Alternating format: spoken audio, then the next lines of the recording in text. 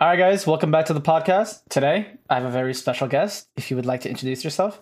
Yeah, absolutely. Hey, guys, I am Kariann, or you can call me Carrie. I am the CEO and founder of Carrie Esports and an avid fan of basically anything to do with FPS games like Valorant and CS. So very excited to be here and very, very interested to see what is in store for us today. Happy to have you here. Let's just get right into it. Do you want to give us a little bit of an insight of your esports org? Yeah, absolutely. So Carrie Esports is an esports organization that was founded initially as a meme. All I did really was tweeted, "Hey guys, what if I just started an org and named it after myself?" And it kind of got traction. And I was like, okay, yeah, I'll start something then. I am very deeply invested in games like Valorant and CS. And so, I mean, given the logistical factors of Valorant, it made sense for me to dip my toes in with CS first. So that's where I kind of started. That was in June earlier this year. Now it's November. So we've been a few months into the progress of growing our organization and fielding a team.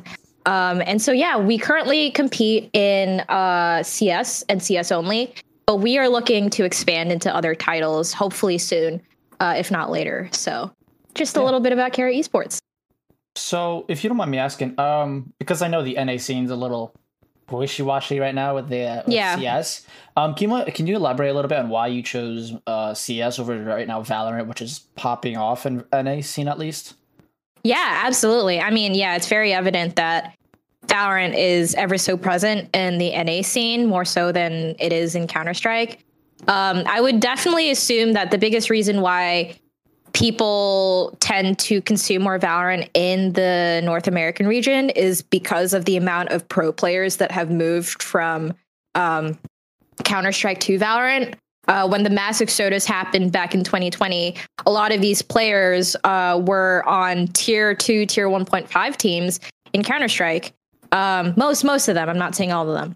Mm-hmm. And a lot of them, or most of them rather, some they weren't really getting paid. If they were getting paid or salaried, it wasn't a lot of money. There was not a lot of organizations really invested in Counter-Strike. And so when the mass exodus happened, a lot of organizations flocked to Valorant. So, since then, there's definitely been a discrepancy in terms of player base and in terms of viewer base in the North American region between Counter-Strike and Valorant. They're both very similar games, but very different target demographic, so to speak. Yeah, I mean, it's also culturally as well, like how the game is run. I mean, of course, CS you don't have like that flying in the air or neon sliding through.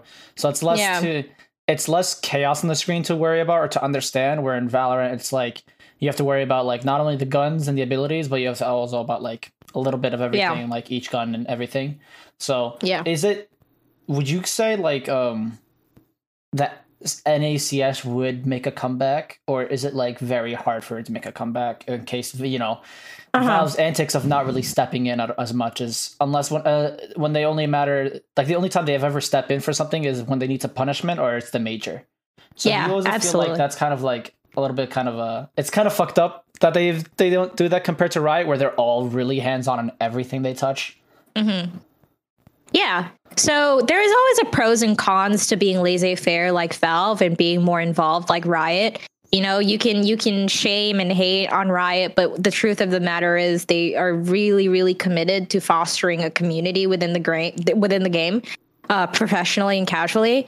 Whereas Valve is a lot more hands-off and lets tournament organizers like TSL, Blast, DreamHack like handle a lot of the professional logistics of the game. So, wait, what was your question again? Do you see like NA coming back? Because I know like it's like, do you think like the community itself can bring NA scene back, or do you feel like Valve can try to bring the NA scene back because it's kind of like left for dust in a sense? Yeah. I think the sad reality of the situation is I don't think Valve is really going to step in anytime soon, especially with NA. With a very thriving and growing scene like EU Counter-Strike, the fact that Valve isn't as involved as well with EU pretty much solidifies where they stand with NA. So the real answer to that is it really hinges upon the tier 2, tier 3 scene of amateur players or semi-professional players to carry on the weight that was once left by now pro Valorant players. So it's going to have to be a collective effort from everyone in the tier 2 scene, from org owners to production, to casters, to talents, to players, to people even watching in ACS, to step in and cultivate that community that was, that became a vacuum for a little while. So the answer to your question is maybe there is a potential. And, the thing about Counter-Strike and why it will never die is because there are so many passionate people that still love and breathe Counter-Strike. They live and breathe. They live and breathe Counter-Strike. For sure. And they're not going to let it go despite Valorant or Overwatch 2 or whatever FPS or class-based games that come along. They're not going to let it go. So NACS is not going to die. It is, at the very worst, going to shrink even more. But I think with the amount of committed and passionate people in tier 2, I think there is a way and there is a possibility that it could be revived. No, yeah, for sure. Because it's you could definitely look at it, because we'll just talk about like a very small portion of the community, the surf community. That's one of the most passionate communities in the world, because there's like so many servers for that as well. That's the surf. And like they don't even play competitive CS, or they don't even play the FPS. They just like to do that. And that's just a small part. And they've been committed for such a long period of time.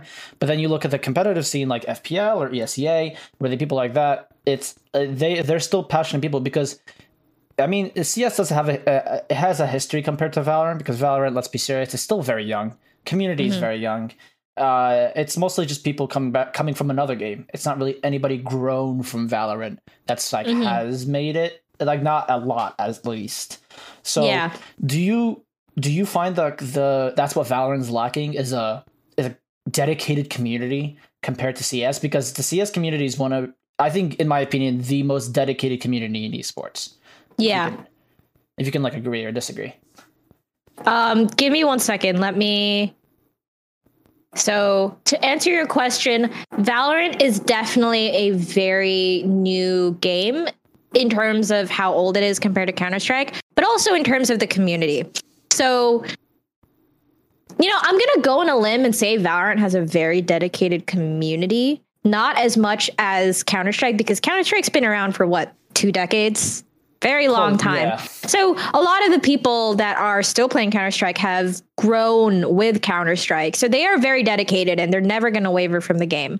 I think there is a different kind of dedication in the Valorant community and the CS community. In the CS community, the dedication led by a lot of the people still playing the game, they just want the game to exist and survive, and the professional scene to sustain itself. Whereas in Valorant, the dedication is with the intent of growing Valorant. So I can't say one is more dedicated than the other. Like being in both communities, I think they're both equally dedicated, but because of different reasons. Valorant, they want the game to grow. For example, Game Changers, a lot of people are dedicated to fostering a safe, marginalized community for a safe community for marginalized identities. Whereas with Counter-Strike, that dedication is towards making sure that the game is going to stay around for a while. Yeah. Because we've seen how it turns out with other games like Team Fortress 2, where, it's kind of gone down the shitters. Like there's a lot of cheaters. And I think for a while in Counter-Strike, that was a big issue in matchmaking, right? But Valve kind of sort of listened and they kind of turned things around, revamped the matchmaking system. So like that dedication from CS fans has ensured the game's longevity, regardless of like who leaves the game or how many people leave the game.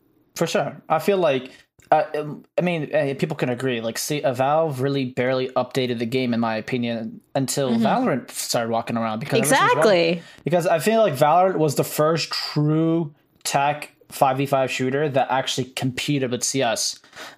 You can say Overwatch like had its run, but to be honest, it never really put up a challenge against CS, because CS was just that. It was just that solidified and that good of a game.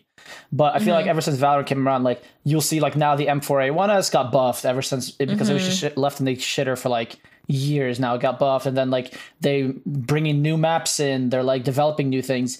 Do you think like it took them too long for them to actually update the game? And do you think they're essentially shooting themselves in the foot for just not even like really communicating with the team? Because I mean, look at Riot. With Riot, you can just go to a game and then you could randomly run into one like a developer, like a social media manager.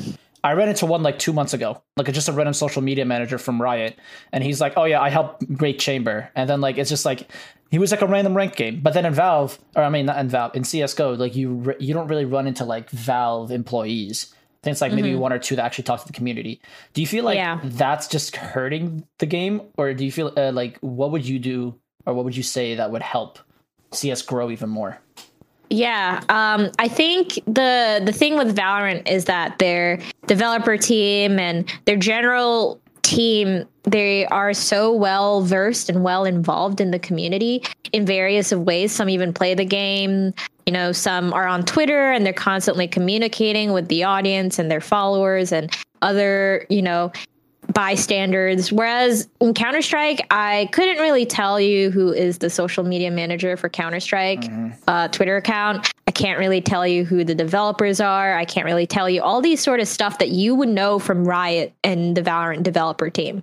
So the way to really salvage Counter-Strike, I think, comes in multiple parts. I think there has to be much more of a push from Valve, which is like asking for like it's a lot. It's asking for a lot, because if they don't even, you know, like, not to say they don't give Dota 2 the time of day, but if they don't even exercise as much of a presence in Dota 2 anymore, who's gonna say they're gonna exercise the same kind of presence in Counter-Strike? You know, like they left TF2 out to dust. You know, like I think CSGO and Dota 2 are their two like really big titles, and it just seems like they have a very laid back approach. So I think if they take a more proactive stance on ensuring that Counter-Strike is still well accounted for, the updates are good, they're listening to their community, and I think they do it. Like my assumption of the Counter-Strike world is that there are a bunch of dedicated, passionate developers and map designers and all these sort of stuff, right? But it's not as big, it's not as fleshed out as Riot's team. Riot's a massive company.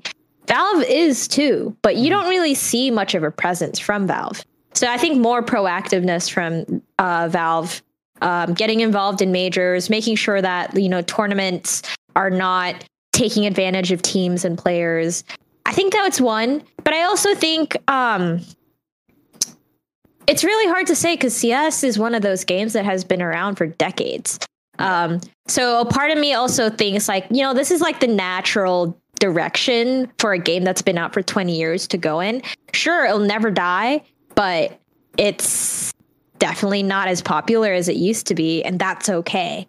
Maybe it's just going to be the niche FPS game for veterans or people that have been in the FPS scene for a long time. So I don't know. It's a very difficult question, because I feel like a lot of parties within CS have tried to fix what's going on, but it's not necessarily working either.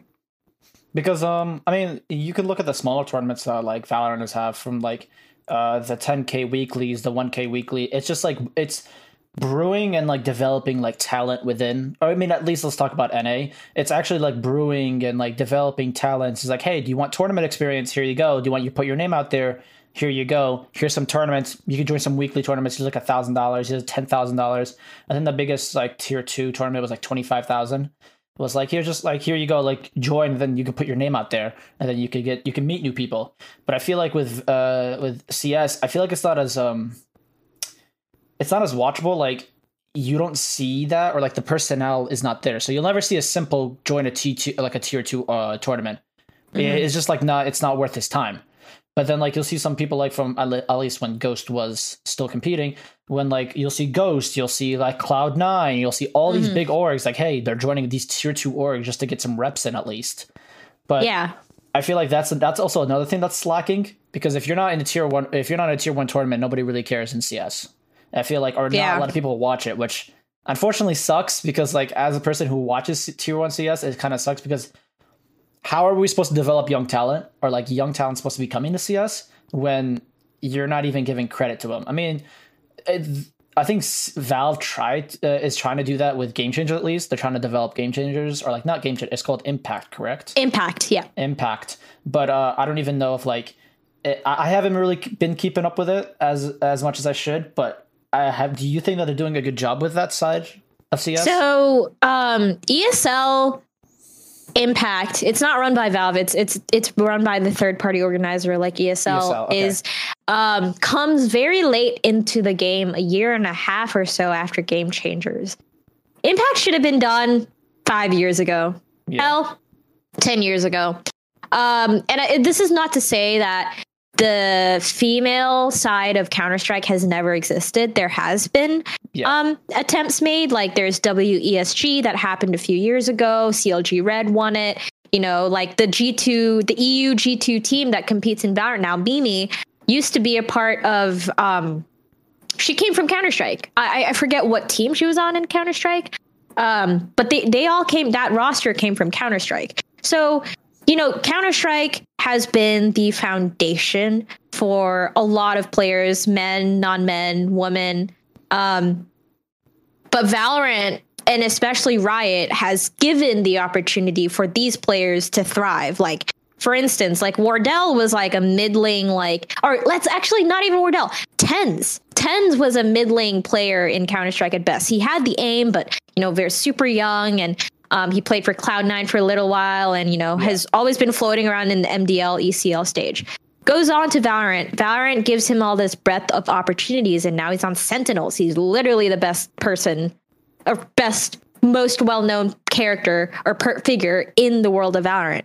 So, you know, I say all this with regards to Impact because Impact came way too late. It should have been a foundational infrastructure put in place years ago. And that's the problem with Valve. The thing is that Valve and Counter-Strike is a game changer. When it first came out, game changer, revolutionized the FPS genre. But they struggle to keep up with the times. Yeah. So Game Changers came first, and now everyone knows Game Changers as the go-to tournament for non-men and marginalized identities to compete in. ESL Impact was something that just happened like this year or late last year. Should have happened a long time ago. And while I'm glad that the opportunity is there now, I feel like it's a little too late. It's there, but it's a little too late compared to Game Changers. It's not going to be as big as Game Changers as it should have. Yeah, you know, I did say once, like, maybe they'll catch up, but I thought about it even more, and I'm like, no, I don't think it. I'm very glad and very happy that Impact exists. It should have existed a long time ago, but it's like a second or minute, a month. Like, it's too late. Yeah, because, I mean, and Valorant, let's be serious, it's like a brand new game. It gives fresh. It's still growing. You can still. It's easier to be a bigger figure in Valorant than try to be a bigger figure in CS, in the female side at least, or like non-men's side. Which, because if you go into, like, if you're new to FPS and you're female and you try to grow into CS, it's kind of hard because there's already a lot of solidified figures. It's hard to kind of grow compared to Valorant. Well, you see like C9 Mel. Well, you see like all these other like female players. Like they're not even they're not dominating Game Changers. Like they'll go into ranked and they'll pub stomp even like men as well. So it's also given an opportunity to like highlight. It's like, hey, women have always been good at video games. Yeah. You just haven't given them a chance. And here's the thing, though. Yeah. C9 Mel, C9 Alexis, Katsumi, Jazzykins. I think with the exception of Bobsta, they all came from Counter-Strike. I've known these girls since Counter-Strike days. Yeah. Like Mel was, I think she was an observer for Nerd Street. Before she did all the pro stuff, she was an observer for games. Alexis played for an IM team in Counter-Strike. See, the talent has already been there. Like, Alexis was already playing, and I think Mel was playing on a main or advanced team in Counter-Strike. Like, I've played with these girls before, way back in, CSGO 2018, 2019 days. They just never got the infrastructure. They never got the opportunity to really compete in something as big and as renowned and as well fleshed out as Game Changers. So, maybe Counter-Strike may be their favorite game, but when that opportunity from Valorant came along, it's too good to pass up. And look at them now. They're Cloud9 white, right? So that's the thing. I will say the talent has always been there. It just has not been exercised by tournament organizers. And when these TOs like ESL did, it's too late. You don't have a Mel in Counter-Strike. Yeah, the Mel's in Valorant. There's no one big figure in the at least in the female CS scene where like it's like everyone can point towards it. In Valorant, you can name like 5. And CS, I feel like you it's too late and it's hard to grow it, which in my opinion kind of sucks because it goes back to Valve not really touching the game. They updated here and there just to try to compete or just try to be a little ahead of Valorant, but minus that, they haven't touched it. And I feel like that's going to shoot them in the foot in the next 3 years. Because if they keep doing this, I feel like Valorant is just going to slowly they can only make their game better. Because, unlike League, don't get me wrong, League is a very completely different game. It's a MOBA. It's hard to actually make the game 100% balanced. But with Valorant, it's like an FPS. It's easier to make a game balanced. So if you can't do that, if you can only make better tournaments, if you can, develop tier 2 scenes, if you could develop the game changer scene, it's kind of hard. It's like, you can only get better from there. And it's like, everyone's gonna be like, hey, Valorant's like a no-brainer for me. I feel like that's why a lot of people switched. If you talk to pros right now, you could ask them about how their CS experience was. And they're like, they'll say it's good, like the game itself, but when it comes to organizers and like actual help, it wasn't like there. There was no like direction people were given. I don't know if you can agree with that as well. No, I agree. I think Vanity talked about it in one of his tweets. Vanity used to play for this team called Chaos, right? And Chaos was a very good team that made EPL, and they could have gone to Europe.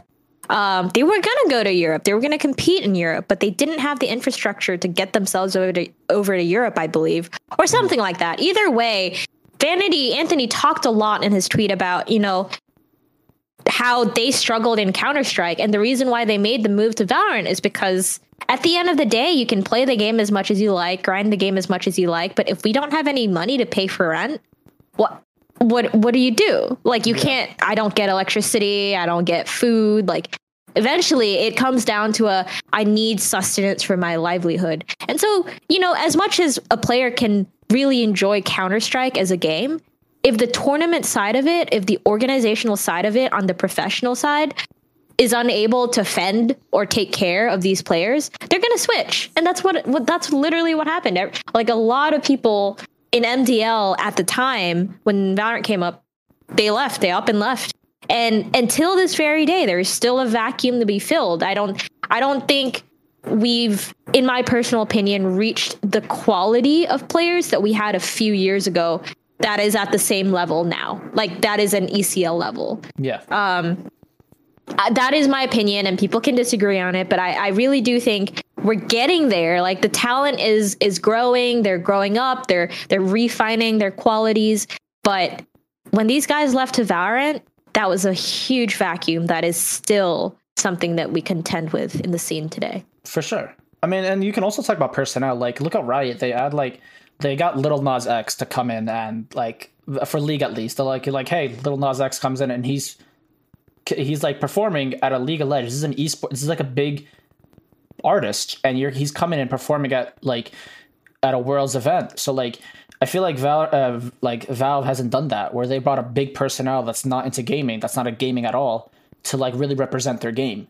I feel like there's that also as well, and then you can also add the fact that like I feel like appreciation as well. I feel like Valve, because you look at Riot, they come out with articles, they come out with stories about these content creators, not even pros, and that's also like a big side of it, because I feel like content creation within your game just builds up on it.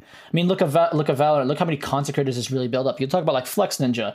You'll talk about like Ethos. You talk about like Willis. Like all these guys. Like these guys have like really built up the game, and they not only are they playing the game, they also talk about the esports side as well. So like it's also like hand in hand, and I feel like that's something that that CSGO really lacks, is content creation, or at least content creation for everybody, in my opinion. Yeah, no. There has been efforts made by amateurs and semi-professionals in I would say like ECL level, advanced level to stream and create more content. But if like the issue that really occurs here is that most of these players have school, they have jobs, right? They come home from work, they come home from classes, and what do? They scrim for hours. Maybe if they had more money or salary by like an organization, they'd have the means to kind of have a safety net, a backing. In that, like, they can pay for their food, they can like cover their rent a little bit. But if they don't have that, they don't have time like to create content. Most of these guys are kids, they're young adults, teenagers. So it's really hard for these creators or these players to really create content when they simply don't have the time, the resources, or the effort. I don't blame them one bit. I really do wish a lot of these players had the ability to create more content. But like, there is just more investment into Valorant from organizations. And even like, I call them like Twitter orgs, like Devour or Synergy. There's a lot of investment. You don't have like orgs like that in CS that like funds creators to do the stuff that they're doing. You don't. And so now the issue really is, if there's no one to do that and no time to do that, then what do we all do? So that's like the big question that everyone in CS is all figuring out right now. And, to tie this into Valorant, I'd be curious to see how Ascension goes next year, how that system's going to play out, because I know a number of pros have expressed their concerns over how Ascension feeding into challengers is going to work. Maybe we'll see people flocking back to Counter-Strike. You never know. Can't say for sure until next year happens. But, maybe we won't have a big exodus that we got in 2020. But maybe we'll see a couple pros or two, like, warm their way back into the game. Yeah, you can only keep some. I mean, that's the cons of franchising, because if you're gonna limit the amount of teams in one region, you're also gonna limit the amount of players and free agents in the game as well. Because a lot of these guys, as much as they want to, as much as content they produce, they have a competitive side, and if they can't itch the competitive side, they're gonna go somewhere else where that can be itched. And it's also the tier 2 scene has been expressed, because I know if you win Ascension, you're only in franchise for like a few years. I think it's not even permanent. Really? I'm pretty sure. I think if I read that right, I think if like, for example, if TSM, they're in Ascension, right? We'll give them an example. I don't think, because Valorant, they said that they're, every year they're going to extend the slot by one, I think, or 1, 2, they're like each region, they're going to slowly. But I don't think so if an Ascension, your spot is temporary. You'll be there for a few years, but then you have to fight in Ascension again, or unless like you buy your franchise spot. So it's very unclear. They haven't made Ascension clear enough where it's like, is it even worth orgs spending money on it? Is it a risk? Is it like, because like you'll see like, I don't know, like Dignitas, Dark Zero, Ghost, they all like essentially like they're gone. They're not in Valorant anymore. And they have content creators in Valorant, but they're not really in Valorant anymore. So the only teams that I've noticed is right now is TSM and like Shopify Rebellion. I think that's one of them. And version 1. They're the only teams that I think that are like, they were like one of the big teams that were in VCT, but now they're fighting for Ascension. And that's also something I've concerned, because like, I don't want it to be a Valve thing again, where it's like the tier 2 scene is so uncertain. We don't know what's going on. How are we supposed to qualify? Are we just going to get a bunch of kids just like anybody can join? Is it like you have to actually qualify to join? I don't like how they've done it, because it's like you haven't made it clear to like the players, especially like the people that actually like, they gave up school for this. They give up school, and then you're not even like you're not even explaining how Ascension is. And like these people, like they gave up school, they gave up their job for this, and the Valorant is their life, and you're not even really explaining it to them. I feel like Riot owes it to them. Yeah, I think esports in general is very finicky when it comes to sacrificing something like school, something stable like school or work or something like that. And, like, I feel for these players, right? They were sold a dream. They were given a dream. I could make it out. I could be at 17 a signed content creator to Energy or a pro player for Knights or something like that. And then it's all taken away because Riot's like, well, we only have X amount of slots that we can give to team. Sorry about that. So I don't blame the players for feeling very stressed out one bit. But again, like, I think there has to be something said about how fragile esports is. It's such a young industry. Valorant in particular is like, what, 2.5 years old? Yeah. Almost 3. It's so young. Maybe if it was a game like Counter-Strike and there is a system like Riot in Counter-Strike, you can make an argument, okay, maybe this is worth dropping out for or worth like sacrificing something for. But with a game that young like Valorant, where everything is volatile and Riot's constantly changing guidelines and infrastructure, yeah. I feel for these players. I mean, esports it's rough. As a whole, everybody can agree that esports is not a stable place in general. Nowhere. I mean, you look at any job you look at, like, you'll be a content creator, you can be like a manager for esports, but like one day your job could just be taken away or you could just be fired. I feel like esports is that people think it's sunshines and rainbows, but I feel like, I mean, we've talked to people like in the insides, and it's like, it's not really sunshines and rainbows. Like, there's a lot of knit and greeny things, and like they'll just, I mean, I don't know if you saw like 100 Thieves, like I think 2 months ago, they fired like a bunch of their staffs just because they just wanted to lay off. It's like one of those things. It's like, wait, what? It's like out of nowhere they just fired like 10 people just because they're trying to get new people in, and it's just like out of nowhere you could be the hardest working person there and your job could just be taken. I feel like people don't understand that, and I feel like people should always have a backup plan. In my opinion, esports is still too young to make a full-time living or like drop things into actually go, because there's no system to esports. It's like, hey, you have to get lucky. There's no like, you can't go to school for esports. You either have to know somebody, you have to work as a side gig for somebody, or like you develop your own brand, which is like even harder. Mm-hmm. So I feel like don't people understand? I don't know. I mean, you definitely have a more clear understanding of this because, I mean, you created Carry Esports, so I feel like you have more of a say and you can you can kind of relate to this in a way. Yeah.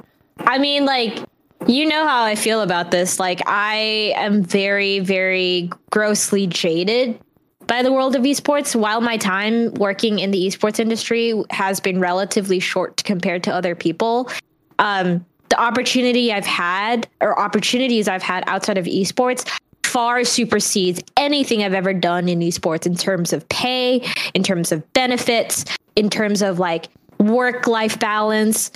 Like, esports works you to death.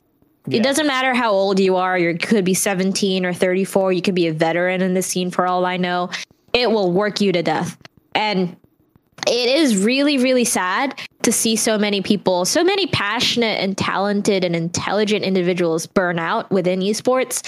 And you're starting to see that crack in Valorant. CS, yeah, it's happened a lot in Counter-Strike. But like Valorant, you see players literally like retire and just take a step back from the game and literally like don't touch the game. Because it's like, it's hard because you can only be satisfied with the game for so long if it's not offering, because in reality, money makes the world go around. And if the money isn't good, it's not your money fuels passion. If there's not enough money, your passion can only take you so far. Because I know the only community I know that actually has a lot of passion is the fighting game community. I don't know if really, yeah, like their prize pool is little to nothing. It's dog shit. Everyone just travels. Everyone travels just for passion and just for bragging rights. Wow. Like the fighting game scene, minus Evo, it's like the money is really not that good. It's like a tenth of what FPS has. So, and they still play. They'll still travel. Wow. They'll still go around the world, and they'll still, because of the love of the game, of the love of the fighting game. And I feel like that's like me seeing that, and it's like, damn. You can also make a living. You get signed to an org, and an org pays for all that stuff. But it's also hard. I think passion is hard to fuel. I feel like people don't understand that. It's like, oh, I can go in and I would love this game. Why would I ever hate it? It's like, no, you don't really understand how difficult it is to actually love something for such a long period of time, especially in esports. Watching it, don't get me wrong. Yeah, I could watch esports all day if I can. It's that entertaining, but actually working in it, it's actually very difficult. Passion can only take you so far. For sure, 100%. 100%. Because like, you have to have a backup. You can't make this into a full-time thing. I mean, you hear stories about people like, I'm dropping out. I want to make content creation. I want into gaming. But it's like, that is something that is like not meant. People highlight look at him. But like people don't highlight like all the other people that failed. That actually is like, you know what? I didn't make it. I'm going to go back. Yeah, literally. Yeah, it's really rough. So that's why, like, my biggest thing to creators or people trying to get into esports, and it's funny because we had this conversation earlier. Literally, it hurts me to say it because I love esports and I still want to work in it. I'm very invested in Counter-Strike, as you know, with Carry Esports, and I follow the Valorant scene very closely. But even with all that involved, I don't know if esports is worth really, really investing your time into unless you know yourself that you want to commit to working these crazy hours, unless you know that, you know, you are committed to seeing it through, that you don't mind getting paid nothing or close to nothing.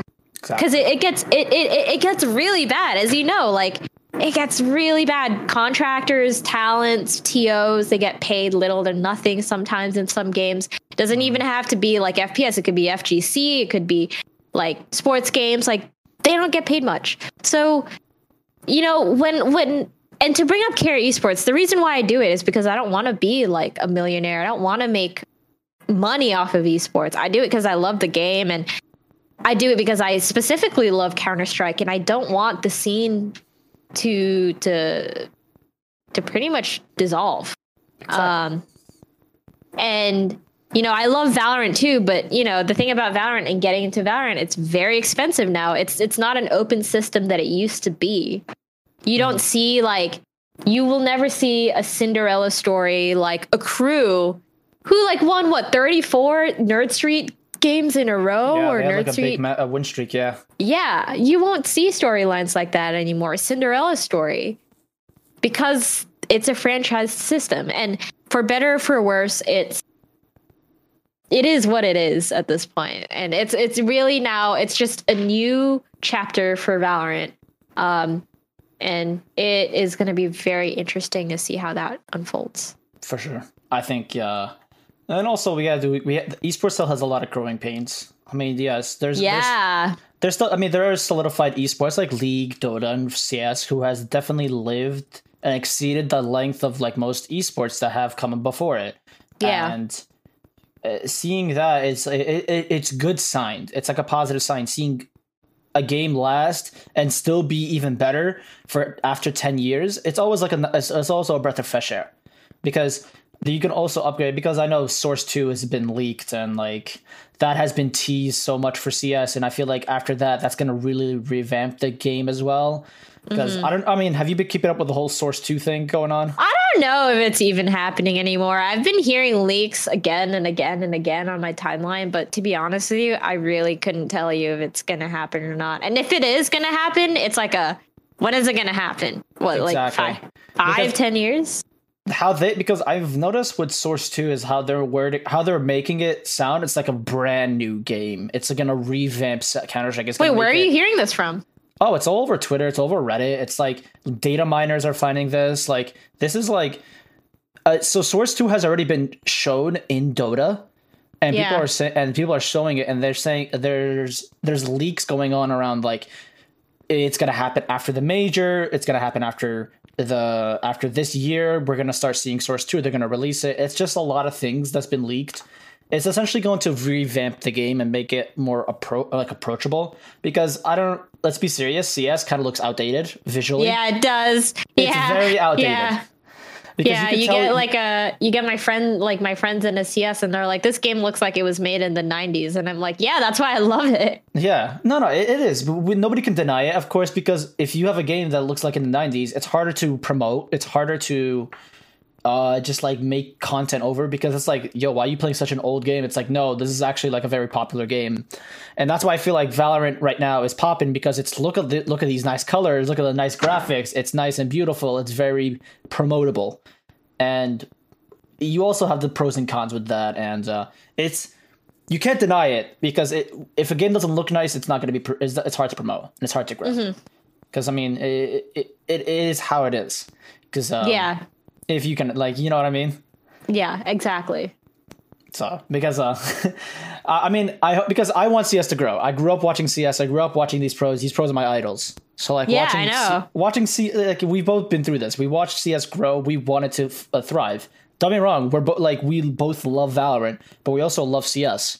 It's a healthy competition that should always exist, because if one's gonna have a monopoly. I mean, look at CS. Kind of like it had a monopoly for like 10 years. It had a monopoly for 10 years. They don't really care because like, what are you gonna go? There's no other games like us. Valorant comes up, is like, oh shit, now we actually have a competition. It's like it's getting, the numbers are closing in. Let's keep the fan base within, and it's a healthy competition that should be, because we love both games. Of course, community can be different in community. Both ways. The community is leaves a lot more to be desired on both ends, especially. But you know, I think both games differ in terms of how their community can be controversial. There's no e-daters in CSGO. Yeah, because everyone's married. Yeah. Everyone in Counter-Strike's married. Like, they all have kids. They go outside. They have kids, and, like, once they put their kids to bed, I'm going to load up some Counter-Strike and bully some teenagers in Counter-Strike. No, kidding. I'm kidding. They don't do that. Like, a lot of these guys that play Valorant with, like, their CS with their 10-year coin, they're super sweet. They're super nice. They're chill people. Like, you could be losing, and then everyone will be like, oh, we're just having a fun time. We're just vibing. Yeah, whereas you hop into Valorant and some like 12-year-old kid's going to be yelling at me saying slurs and obscenities just because I'm a woman. Like, yeah, you know, both games can be very toxic in their own right, but I have to say Valorant takes the cake in terms of like how aggressive people can be. Whereas you think CS... Riot should step in? Yeah. I don't know what Riot could do, though. Like, I do think Riot should step in, but what do they do? I propose they should do a hardware ban, my opinion. Because if you're going to go into a game with the intention of saying a homophobic slur, sexist, and just be like racist, like I say, give them give them an account ban. If they do the same thing and it shows like that account has been banned before, I say a hardware ban, because like in my opinion, like why do you deserve to come back, and like why are you like allowed to do this in your heart? Because in my thing, of course, you see CS. It's community based, and look how much is thriving. I mean, to be honest, I'm seeing more and more sides like where people are just hating Valorant. And it's not even the game, it's people just hating the community and how like it's just not because there's cringe things, but like CS, there's a lot of cringe, but it can be funny.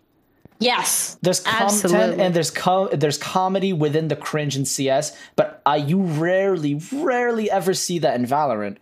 I think it's just because they're just so young. The people in Valorant are so young. But there was a lot of young people when they when CS was still growing, and they made wonderful content. So you can't. I feel like the excuse of they're young can't be used, because like CS, there was a lot of very young people, and they made content. They made funny content. They were innovative about it, and they just like. It's just that's what hurts about me, because I think all my For You page on TikTok, I don't know if it's for you, like it's all just Twitch clips and just people screaming, and then just like it's like it's the same old Twitch clip content, and that's what I've noticed a lot with that compared to CS, where it's like different content, like people trying new things, going to do different events and all that. Because I feel like that's also like a big thing that Valorant and like Riot has like, or content creator as a whole is lacking, is more creativity. I feel like Willis is the only one that comes to mind that has been really innovating when it comes to content. Yeah. So then, like, I'm curious if you think that the youth in Counter-Strike back in the day were making much more substantial, interesting content. What is Valorant doing wrong? What essentially is wrong with the kind of content being made in Valorant? Let's talk about like your For You page, for instance. Like, if you see a CS clip, what makes that different from a Valorant? I feel like it feels more organic, and it doesn't feel like it's pushed, or it doesn't feel like it's forced, in my opinion. Where I feel like sometimes in Valorant, where I feel like the comedy is it's very pushed. If you can understand, if you know what I mean. I'm not saying like all content is bad in Valorant. There's some really good content creators in Valorant. I mean, I love seeing the like the editors, like the moves and all that. I love seeing all those people doing those crazy edits. And like I love that kind of content. Like it's like you could tell they put in work. It's just for me, it's like I want to see work being put in, and like more community based like events, more community based like meetups and all that. And I feel like more content creators who are already solidified, if they did that, Valorant can only go up, up, and up. And like you can grow more content in that. That's where I would usually think, because I mean me and Denny would talk about it, and we're like, man, I wish like. Because we saw some Overwatch community, and like Overwatch, they have some funny content. I don't know why. That community is funny. That community is funny, but Overwatch is like, I'm gonna be real with you, is the most toxic game I've ever 100%. Played. So bad. So I love that game. It's the only game I've been playing recently, but it's so bad compared to Valorant and Counter-Strike. I would play both games toxic, all day. Yeah. I don't understand why. I know this is a Valorant podcast, but I'm really curious. Why is Overwatch? No. This is like, we go on tangents. We love going on tangents. Go ahead. Yeah, why is Overwatch so I don't understand. I feel like it's funny because it's like the first time in relevancy since like 2017 they've ever had. So it's kind of funny why that community. I feel like the community is kind of gatekeeping as well.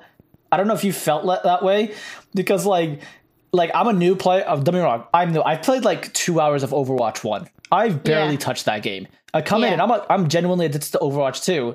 But it's just like people are like, oh, you're supposed to play the game this way. I'm like, dude, I'm just trying to have fun. Why are we like trying so like I'm trying to have fun? Like, calm down, guys. None of us are going pro. Like, if you're going pro, you wouldn't be in my lobbies. I'm just saying this right now. Dude, I would load into like gold lobbies and I'm like, why are you guys raging at me? Like, it's not that deep. And like, we can talk and compare Valorant and Counter-Strike in terms of community toxicity, but none of them holds any light compared to Overwatch. It's just the gremlins. It's just the gremlins in that game where like they're just like sitting there. That's like their 10th game they've queued, or like their 20th game they're queued, and they're just losing, and they just take it out on people. And it's like, that's why it's like, it to me, I just laugh about it because I'm like, damn, it's like Valorant all over again. It's like, you'll lose 5 rounds in a row, or you lose pistol in like 2 more rounds, and then it's like, all right, guys, FF. It's like, dude, we haven't even tried yet. Like, what are we doing here? Yeah. It's just like, it's interesting because I've never experienced, because in CS, I'll lose 10 rounds in a row and everyone's just vibing and having a good time.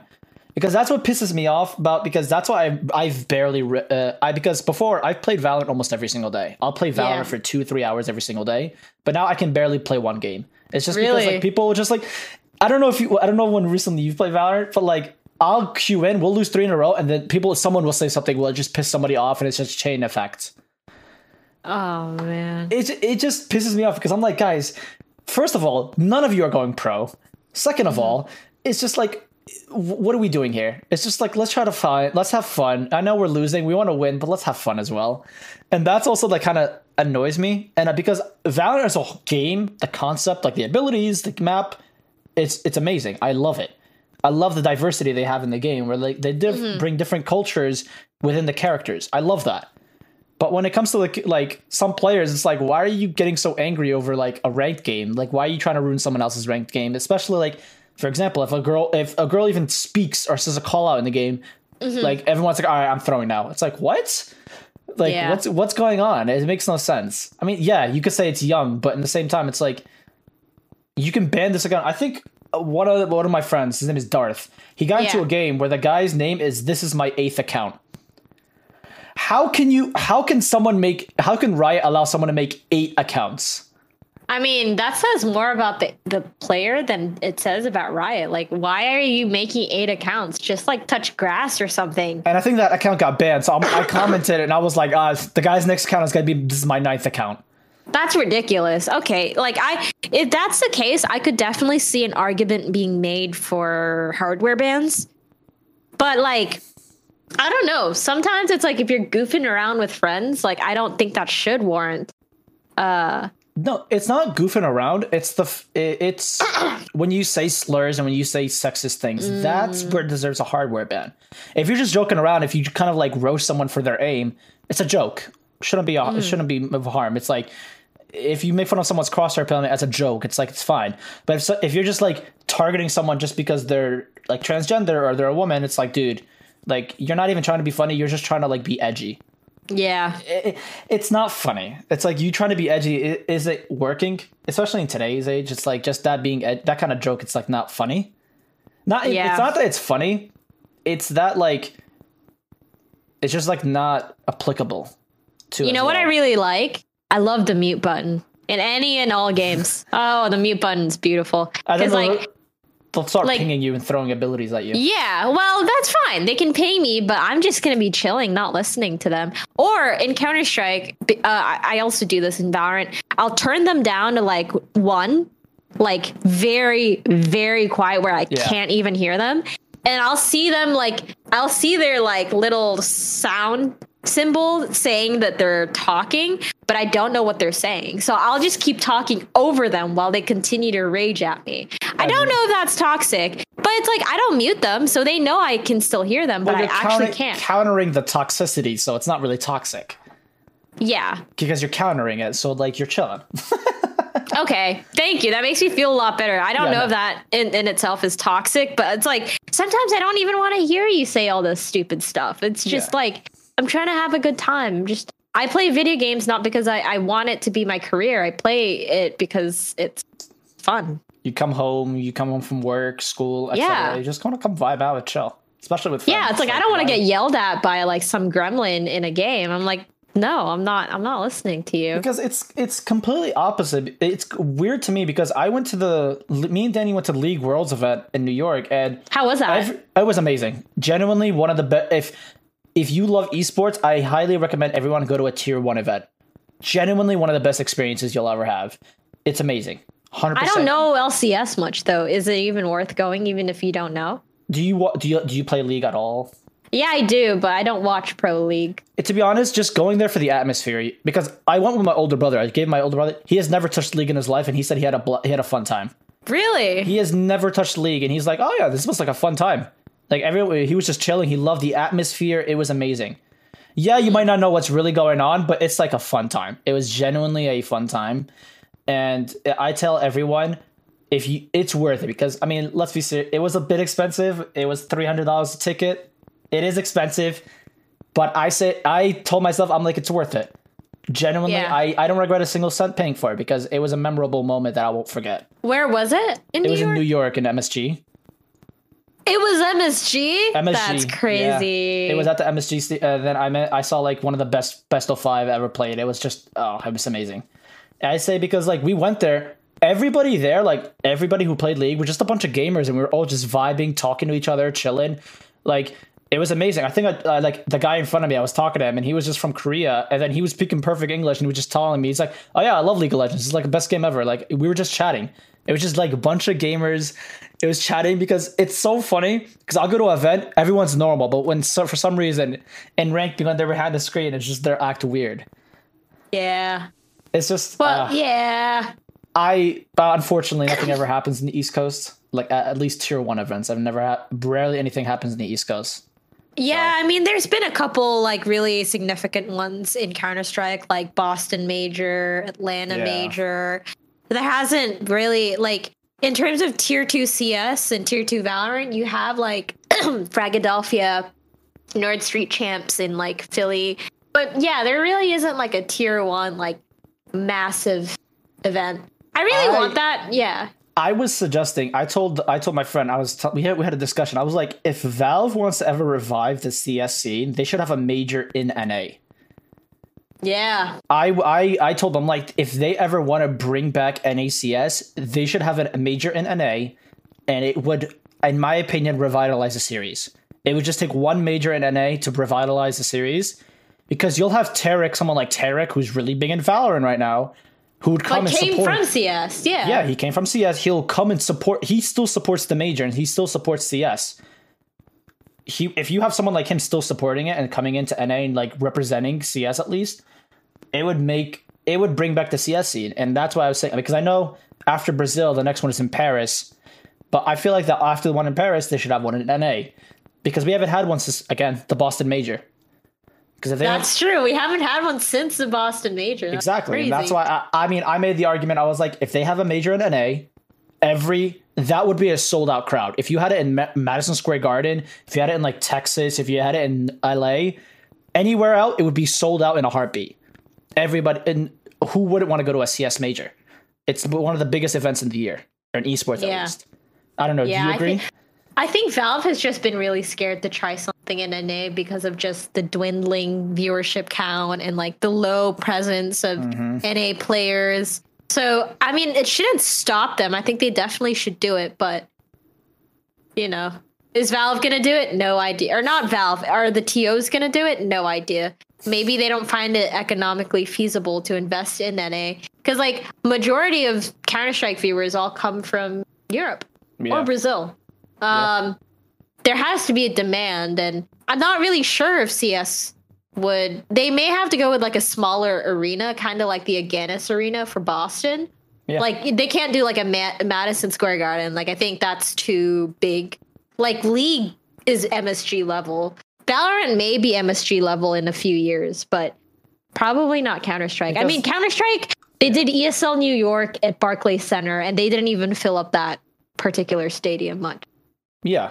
But I mean, it's just like if you're building off the hype and you see all these majors and like they're all just like, not even NA, people from other countries will come and fly as well. Yeah. If you just have that many people come in and because CS is a very dedicated community, you'll have the dedicators will fly anywhere around the world just to see a major. I mean, if anybody had the money, I mean, if me and you had the money, we both would both go to a major just because like I would love to go to Brazil. Yeah, me too. Who wouldn't want to go to Rio de Janeiro for the CS major? Like that sounds like, you know, sick. Everyone there loves CS. So oh my God. Have you been watching the CS major at all? Yeah, it's been crazy. We're in challengers, by the way. So like essentially like there's levels to the CS major. Yeah. So for people who don't know, challengers essentially you have to qualify to the playoffs. Essentially. Yeah. So that alone was sold out crowds. It felt like a playoff stadium. It felt like a finals. You can hear the audience like chanting in the background. I'm like, oh my God, this isn't even the actual day. Dude, I'm so excited for the actual like teams like Na'Vi, FaZe, Heroics, none of them were playing, and it felt like the intensity of the stadium was insane. Yeah. So it's just like it shows that CS it's not gonna die. CS will never die. No. CS will never die, but the NA scene, if it had the NA scene's backing, it would only make it better. It would only get better. It would only get better. Again, we can only hope. I mean, I'm here. I'm with Carry Esports trying to do something, trying to make a difference. I know Bad News. I don't know if you saw Bad News. Bad News Bears. Bad News Eagles. Bad News Eagles. They made the Legend stage. So that's huge. I think they're like a non-profit org as well. Like they're just they're not an actual organization. They're literally just a bunch of dudes. Yeah, just a bunch of dudes randomly are in the Legend stage playing against like teams like Na'Vi, FaZe, and Nip. That's so funny. That's insane. If they make the playoffs, that's only crazy. Because I know recently TSM was saying we want to get back into CSGO. Yeah. So would they? So it's now the question is, would they invest into an NA team, or would they take the safe option and let's go to a European or a Brazilian team? Really up to TSM to decide. It's really what their focus is, what they want to focus on. Do they want to focus in developing and fostering and honing in on the skills of NA players, or do they want to kind of just get a really good team from the CIS region or from the EU region and call it a day and cash in? It depends on their desire, because they could go down the route of Cloud9 and completely pick up a Russian team, or they can go down the Evil Geniuses route and pick up 3 NA teams, right? Like they have a main roster, an academy, and then an academy to the academy. Yeah, main roster, academy roster, female roster. No, and then there's one more academy roster, a male roster, because it's 3 teams. Oh yeah. And they have and they have a female team, so it's like they have 4 like CS teams essentially. They only have 3. They have EG White, EG Black, and EG Female. Yeah. Okay. Yeah, because the EG Black is like Carp Diem, EG White is like the actual team, and then Evil Genius is female. Yeah. So it's definitely the safest route. I mean, TSM needs to go big or go home, or it depends on like if they want to really try to bring back the NA scene. Because I mean, it's really up to them. But we can only know because they said next year, because I know the majors already happened. You can't really buy a roster right now, so it's definitely interesting to see. So, but I think we've reached the end, and as you know, we have a traditional question. So we want to know, what is your go-to boba order? All right, you ready? Yeah. Purple sweet potato smoothie with boba pearls. So freaking good. It is very unorthodox. You can only get it at like certain stores, like Gong Cha, which is like my local boba place. They have it. It's really good. Like, and I told you this, but it's very naturally sweet. So if you don't want something that's gonna that feels like it's gonna kill you, purple sweet potato smoothie, so good. I like it because that's the most creative one we've had so far. Everyone's just a regular is like, oh, taro milk, or just they've never had boba, or they just don't have boba. No, purple sweet potato smoothie, and I stand by it. All right, I'm happy for that. So that's it for the podcast, guys. Appreciate you guys listening. Thank you, Carrie, for coming on. If you have any projects you want to announce, if you have anything you want to plug in, you're more than welcome to. Sure. Give us a follow on Twitter at Kari Esports, Kari Esports. If you want to keep up with anything Kari Esports related, or if you want to follow me on Twitter, it's Kariann Tan, KariannTan. And I'll be around. Thank you so much for having me on this podcast. Appreciate it. Thank you for coming on. All right, guys. Appreciate you guys for coming and listening. I love you guys. I'll see you then. Bye.